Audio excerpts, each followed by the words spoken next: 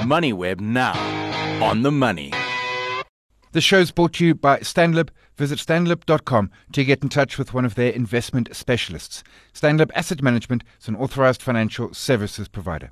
Chatting now with Casey Delport, fixed income investment analyst at Anchor Capital. Casey, appreciate the early morning time. And note that you and your colleagues sent out just yesterday. You make a couple of points. One of them about is the possible shift in Japan's monetary policy. I was, over the Christmas period when I was on holiday and not really paying attention to the markets, they did make some changes. And it feels to me, probably incorrectly so, that it's like the first time in decades that we're actually starting to perhaps see shifts in Japanese monetary policy. Good morning, Simon, and thank you for having me this morning. And you're 100% correct. This possible shift in Japan's monetary policy stance is sort of largely flown under the radar, given, as you said, I think the majority of us are sort of on our festive season break. And I think it's a really, really important factor for us to consider. We're likely to see the shift in policy as the current governor of the Bank of Japan is due to leave his office in April. And he has actually been regarded as, extremely dovish during his decade at the helm. And, his replacement could prove to be similarly dovish, but there is a really strong and fair chance that he or she will, be more of a hawkish sort of type rhetoric, and that will naturally usher in some sort of policy change of nature. So I think the key question for the back of that is, could such action really cause a significant market dislocation? I think that's a difficult one for a lot of investors to understand. And I think really one reason why it sort of could relate, it's really due to the fact that, the poor returns at home have led a lot of Japanese banks to, be the global lenders in international lending. And I think it's around $4.8 trillion US dollars in international claims. I mean, to put it into comparison, its nearest rival in the US is around 4.5 trillion. So, if you consider that the U.S. economy is nearly 5 times the size of the Japanese economy, it really becomes clear that, Japanese banks are dominant in this lending space. So the question after that is, whether this sort of international lending will be redirected to local markets if domestic returns improve because of higher policy rates. And that could really, lead to sort of some dislocation in the market.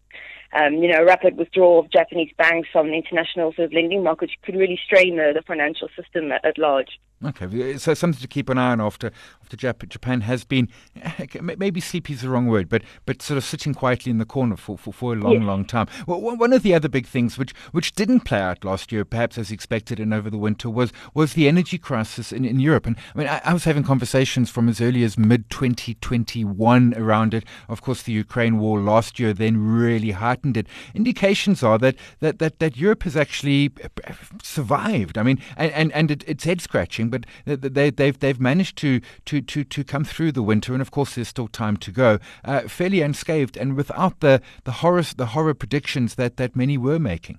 No, 100%. And again, it's another factor that's sort of gone under the radar a little bit. I mean, I was one of those, much as you, sort of mid last year, sort of preaching doom and gloom on the European side. Yeah. At the end of the day, they get about, I think, 40% of the gas supplies from Russia.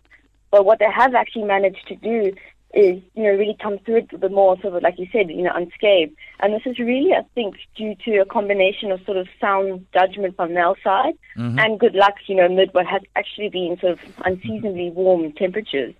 So Europe has actually managed to fill its gas tanks, throughout the summer, replacing mostly Russian gas with liquefied natural gas, LNG, from the US, which has really helped sort of, stock up the supplies, and then, take into account sort of the good fortune of a very mild autumn and seemingly sort of mild winter at this point.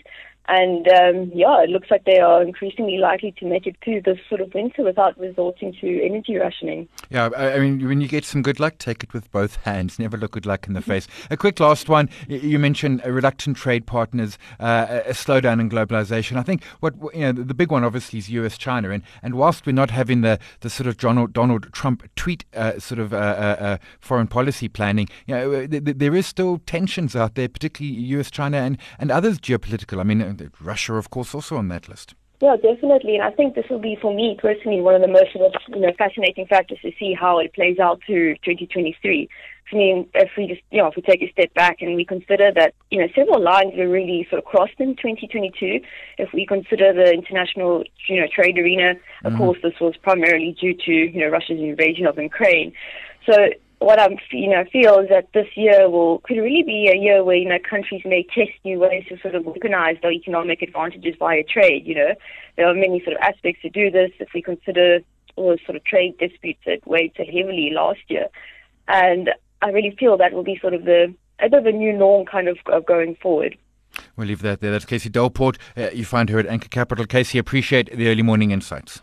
The show's brought to you by Stanlib. Visit stanlib.com to get in touch with one of their investment specialists.